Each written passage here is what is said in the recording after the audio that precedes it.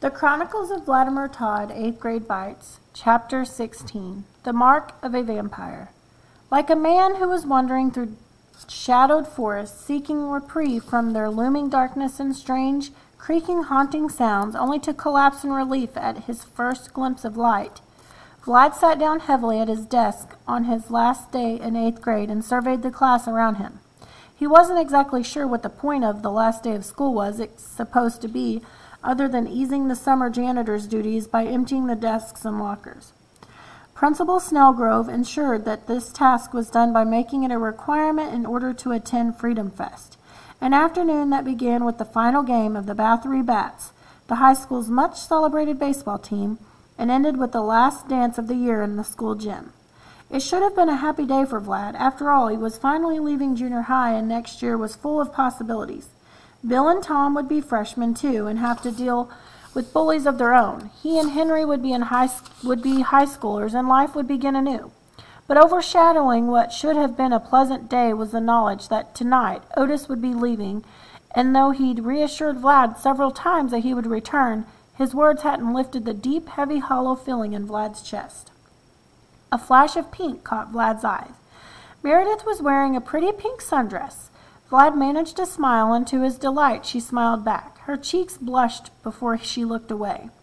Vlad looked away too, but only long enough to glimpse the tattoo symbol on the inside of his wrist.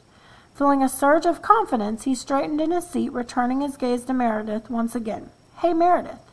She looked at him, her blue eyes twinkling, and when she smiled again, Vlad felt like he was flying. "Hey, Vlad, how are you?" "I'm great." He cleared his throat and glanced around before meeting her eyes. "But I'd be better if you'd went to the Freedom Fest dance with me." Her lips parted, a glimpse of white porcelain as her smile spread into a grin. "I'd love to." Vlad's heart drummed out an elated beat as he uttered the most ridiculous thing possible. "Did I just say thank you?" he asked himself. Mr. Otis entered the room, ushering in the final stragglers so they could get down to business on their last day. "Good morning, class.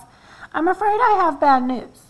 Otis dropped his bag on his chair and leaned against the desk. "After today, you are all finally free of my tyrannical grasp on now infamous pop quizzes. Pressing matters are taking me away from the town of Bathory, despite much pleading on the part of the school board. So after the game this afternoon, I bid you all fond farewell. But never fear, I may be in my last day here, but you are collectively beginning an exciting journey. I'm sure the coming years in Bathory High will prove far more fascinating than any one of my classroom hours." Otis smiled at his students, pausing for a moment with his eyes on Vlad. Outside the open door stood Henry, most likely on his way to the final student council meeting of the year. He had already been elected president of the 9th grade student council beginning the following term, a big promotion from treasurer. He waved frantically at Vlad, who returned the favor. Henry held up a finger and turned his head for a moment. When he looked back at Vlad, he was wearing a pair of cheap plastic fangs and dancing around like such a dork that Vlad could no longer contain his laughter. Mr. Otis looked at Vlad, then Henry. There was a silent pause before the door closed with a slam. Otis offered Vlad a wink. "Must be the wind." Otis turned to the board and began scratching out details that needed to be addressed before the end of the day and the beginning of Freedom Fest. Vlad leaned forward in his seat and pressed his cheek against his palm.